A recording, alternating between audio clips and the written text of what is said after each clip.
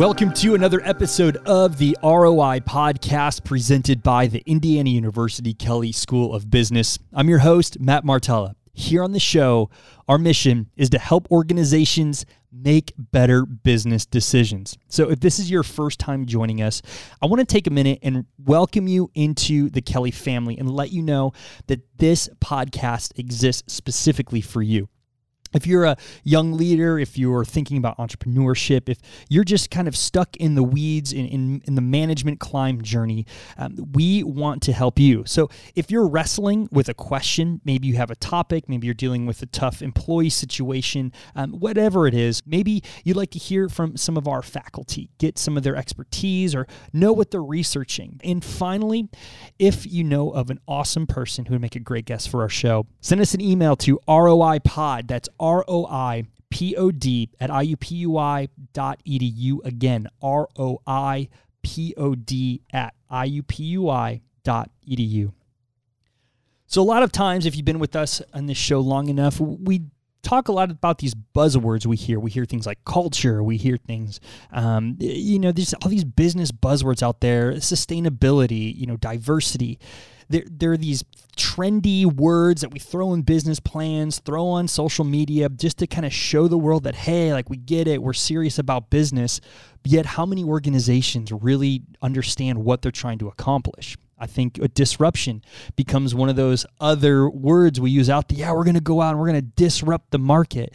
But what does that really mean? Like, what are we trying to accomplish? What are we getting to as an organizational leader?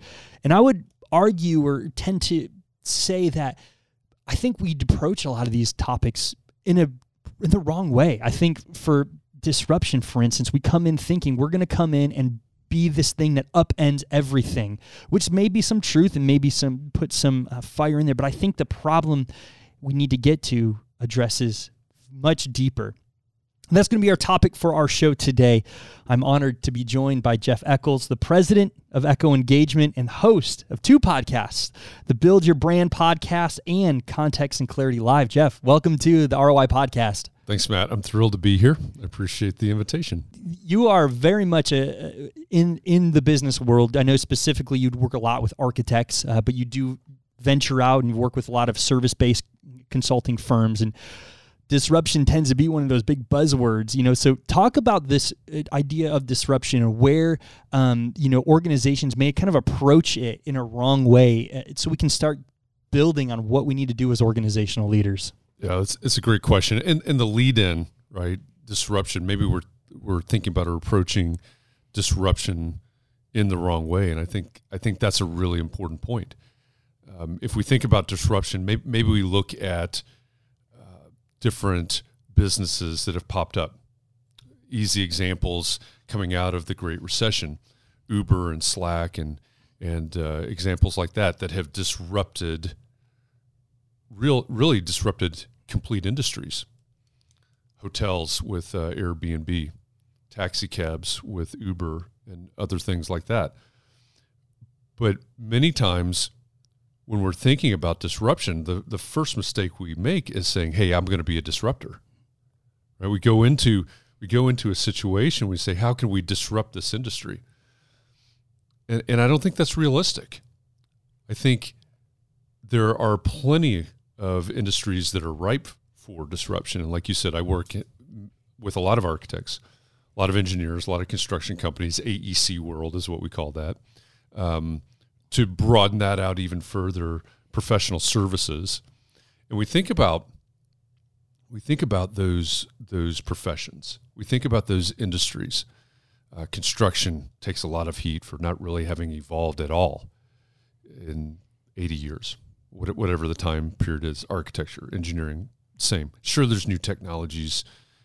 Sure, there are some better business systems and things like that. But by and large, the practice of the process of has not changed very much. So why don't we go in there and disrupt it? Okay, well, what's that mean? Right? What exactly are we going to disrupt? With the air quotes. It all has to start with a problem. It all has to start with a need. And if you look at those easy examples, the Ubers, the Airbnbs, the Slacks, the whatever, they all started with a very small, very simple problem. I don't like to wait for a taxi cab. We were talking about that before we went live. Stand on a corner in an unfamiliar city, and am I going to get taken for a ride, etc. Small problem, small discomfort, real problem. And it grew from there, grew into a disruptive technology, a disruptive app, disruptive business model.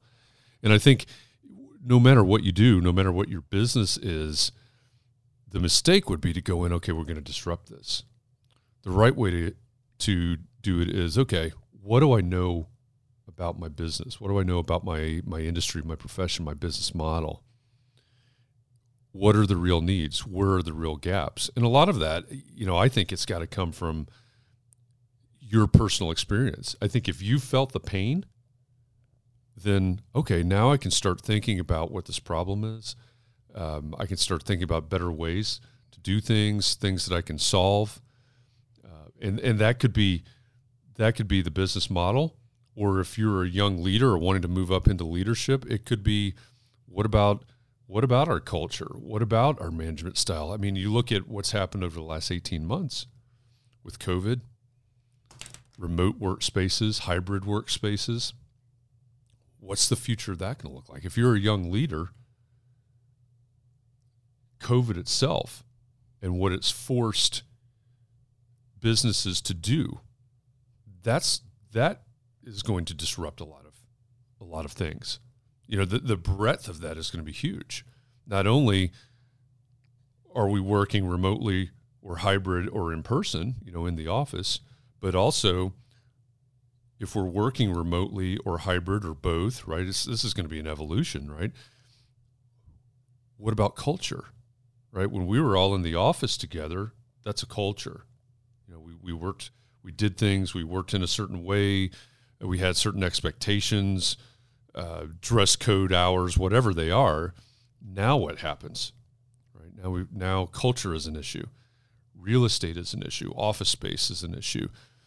There are a lot of things that are being upended by something like what we've been through, this pandemic that we've been going through for 18 or so months.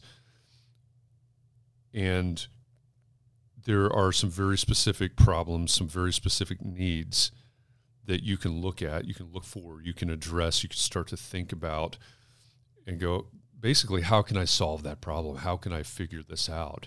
And I think the best approach to it is start with the smallest thing you can find. I want to go even back a bit. One point you made about Uber, which I thought was really fascinating, goes to imagine if Uber or the creators of Uber went in to say, I just want to upend the taxi industry. Like, I just want to come in and disrupt how the norm of the taxi industry works. I think you were kind of alluding to it, and I'd love for you to elaborate more on it, but talk about the blind spot that could create when you're not focused specifically on the problem, but you're focused on just being a disruptor, and then how many problems that are just easy to fix along the way you totally could miss out on. Yeah. That's a great question. It's a great example. So in my mind, if I go at it and I say, I want to disrupt the taxi industry, the first few things that come to my mind, I spent about 20 years in Chicago, and so I've been in a lot of taxis.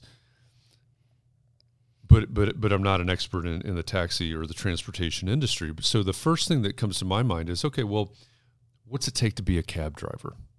Well, I've got to have a medallion, right? So maybe one of the things I'm thinking about is, okay, is there some sort of legislation or something? Could we change the way that works? Because that's a real barrier to entry. Can we change the fleet?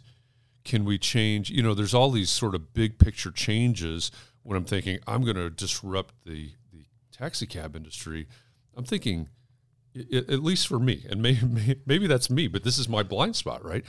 I'm going, if I'm going to change the taxi cab industry, I'm thinking big picture. But if I'm in Manhattan or Chicago and it's 9:00 and I'm coming out of a business meeting or networking meeting or dinner with a client or whatever, and I've got to get to my hotel and it's raining, maybe I don't know the area very well. If for any of you that have spent any time in major cities, There are certain corners where it's really, really easy to catch a cab, and certain corners where you're never going to catch a cab, right? And it's just on traffic flow.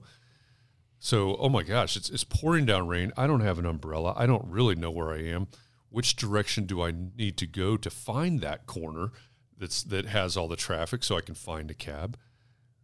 If I start thinking about these small problems, I can go, oh, wouldn't it be cool if I could pull out my phone, tap an app, and a cab or some transportation device comes to me, right? And not only they come to me, but I know what their license plate is. I know what the car is. I know the driver's name. I see the route, and I see immediately how much it's going to cost, right? The real problem that I was trying to solve was I don't want to stand out in the rain in an unfamiliar city. And then it kind of expands right through the full capabilities of the Uber platform.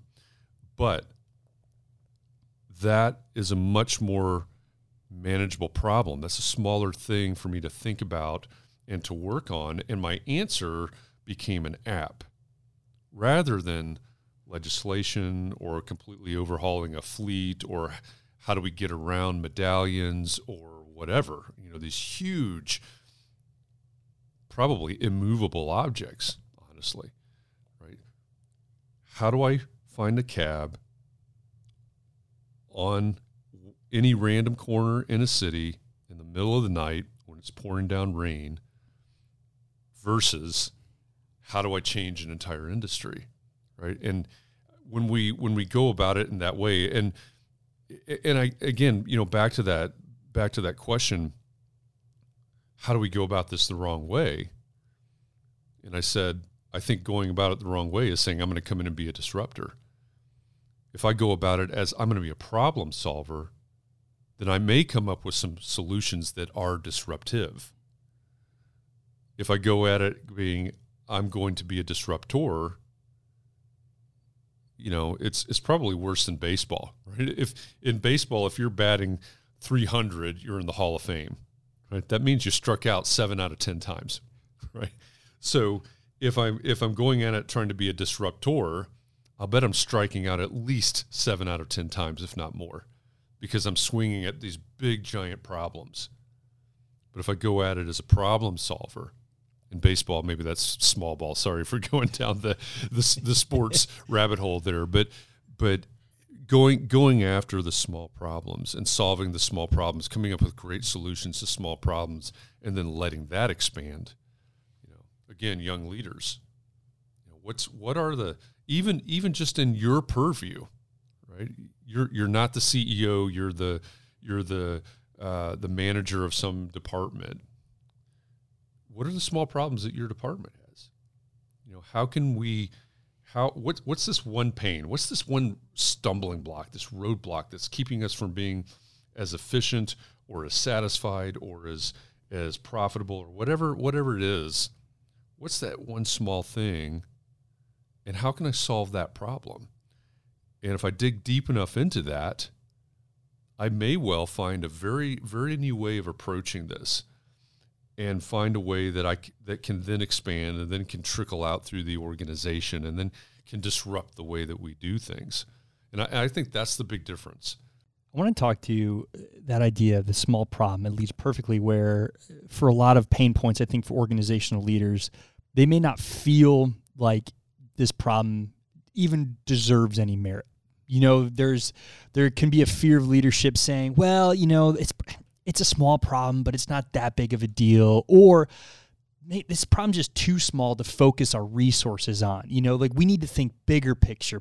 This is there. It's a real concern, but it doesn't deserve maybe my attention right now because I'm trying to think of, I have quote unquote bigger fish to fry.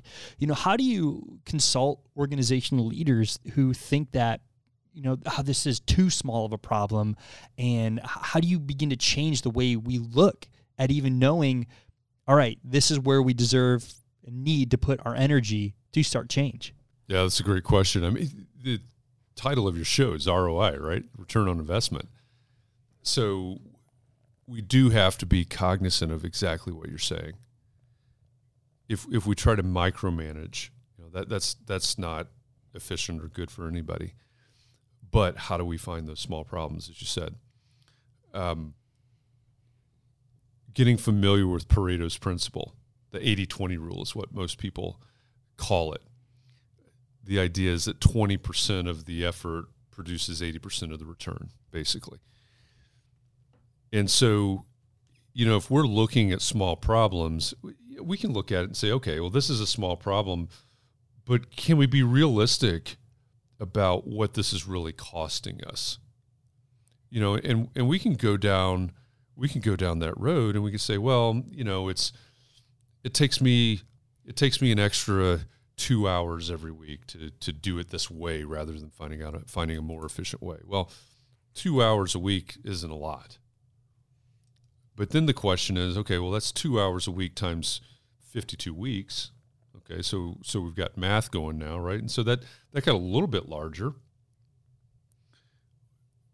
But what if it's more than just me, right? What if it's everybody in the department? We've got 15 people on this team. It's 2 hours a week for 15 people on the team times 52, right? We start multiplying. And so I think your question is healthy, right? It's okay, well, maybe it is too small, but if we really sit down and take an objective look and start to do the math, I guess, how small is it really? Or once we extend it out, and is it a year or is it 5 years? Is it a month? Is it a year? So we've got to look at some of those things, but there are an awful lot of people that I work with that say, there's this part of my business that I really don't like that much. But it's an ingrained part of our business. It's part of the deliverable maybe. And I really don't like it that much. I'm not that efficient at it. It bogs the process down, but we have to do it, right? It's part of the business. And that's fair enough. But when we look at that, we say, okay, we start going through this process and go, okay, it starts to bog down here. Yeah, we get over it, and yes, it slows it down, and we can do the math like I was talking about a minute ago. But what about beyond the math? What about the opportunity cost? If this is bogging me down or the whole team down, and it's affecting the morale, it's affecting the mood, what's the cost of that?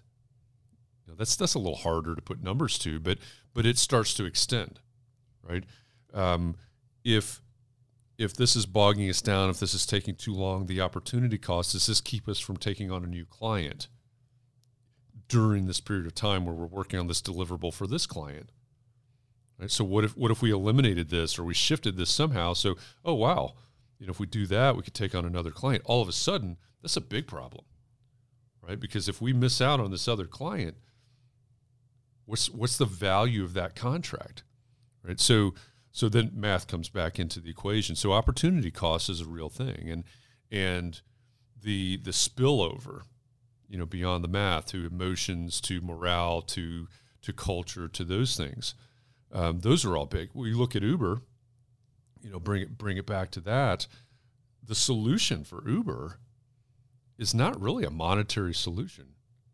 It's when I get in an Uber, it's probably not saving me money. Right? It's probably a pretty similar cost, if not more, to if I had hopped in a cab. But what problem did it actually solve? It solved emotional, fear-based problems. Like you said earlier when we were talking, if I'm in the back of an Uber and I have to be on a conference call, I can be on a conference call because I know I don't have to pay as much attention, right? I don't fear being taken for a ride because I can look at my phone. Hey, is this driver taking me to where I want to go? Are they taking me 26 blocks out of my way and driving up the cost? Well, no, because it's right here. So there's a lot of peripheral, a lot of certainty that comes with that. And so we've got to be cognizant of those things. But the question is still real. We've got to make some determinations. Is this something that I'm just going to have to keep stepping over, or is it something I need to move out of the way? in speaking with a lot of younger leaders who are maybe just starting out in the management field, but they got the eyes and they're hungry to get into the director role, the C-suite, maybe even branch off and become an entrepreneur. But right now they're just in this, you know what, I'm not at those. I am not quote unquote empowered to those levels yet.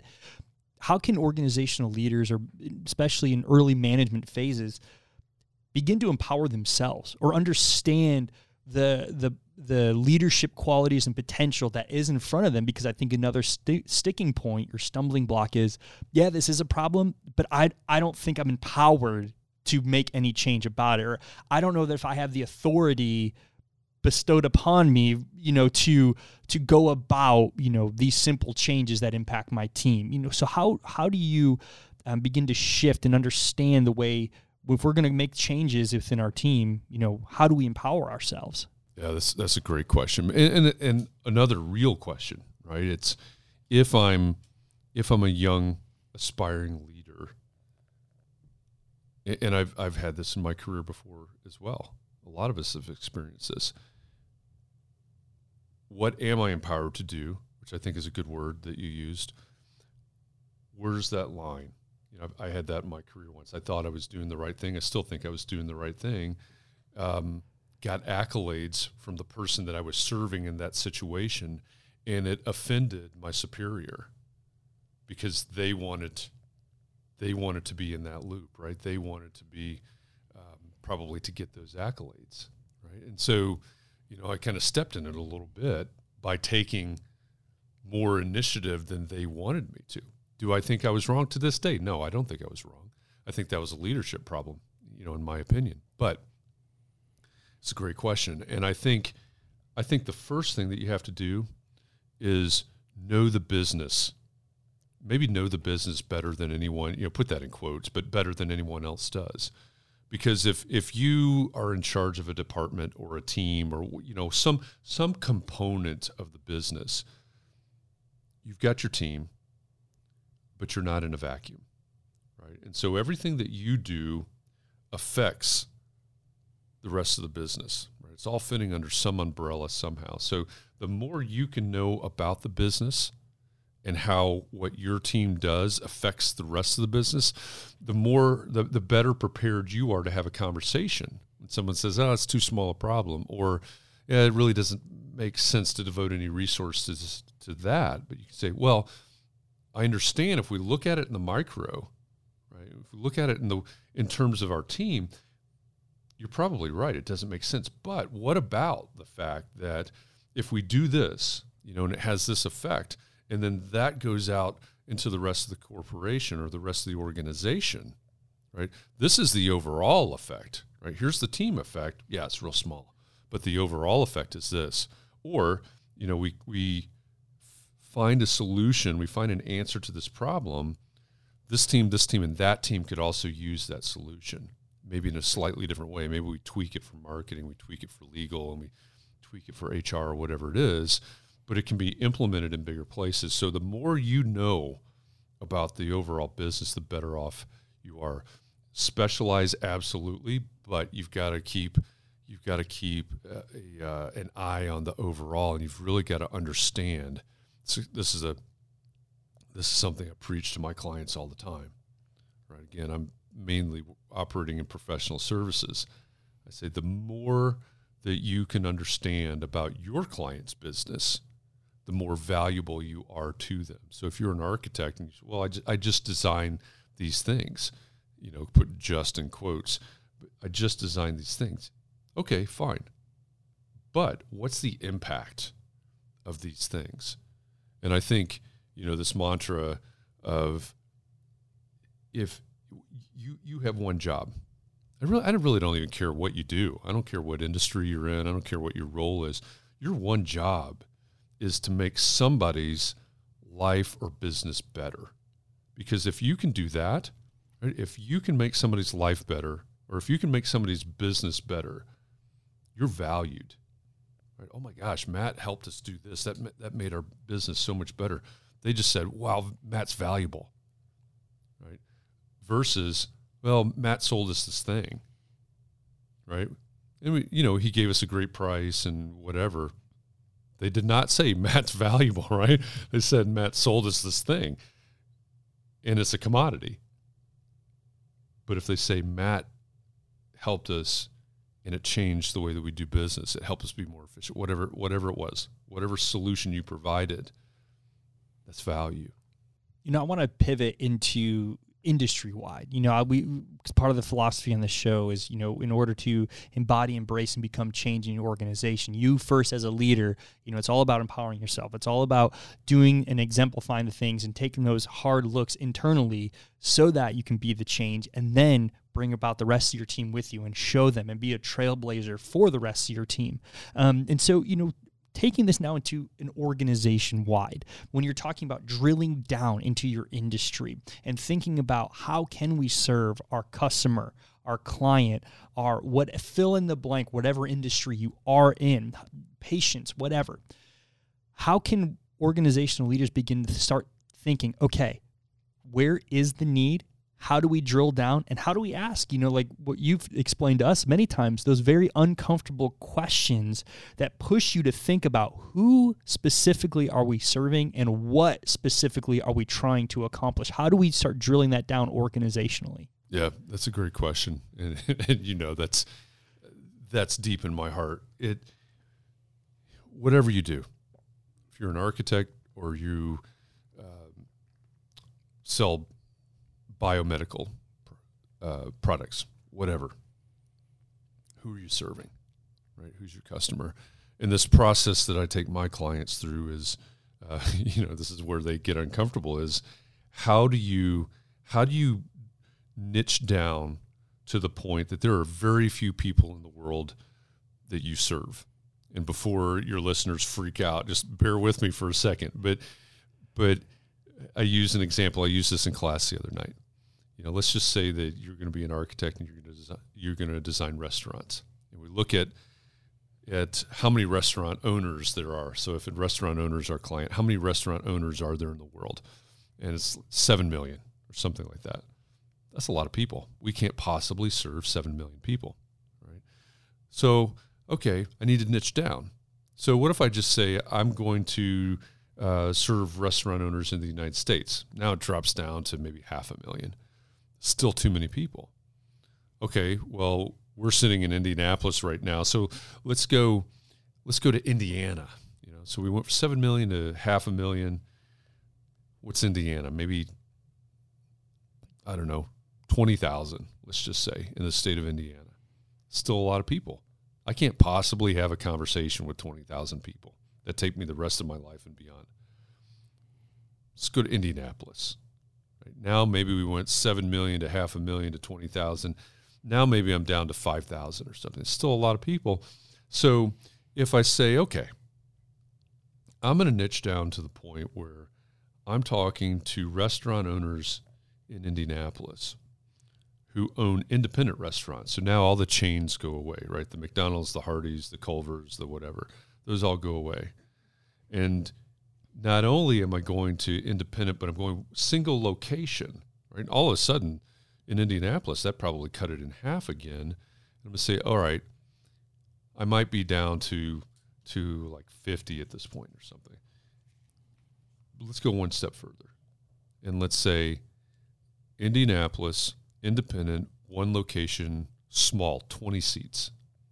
Now I'm down to 10 people, and I'm just making these numbers up, by the way, so don't start Googling these.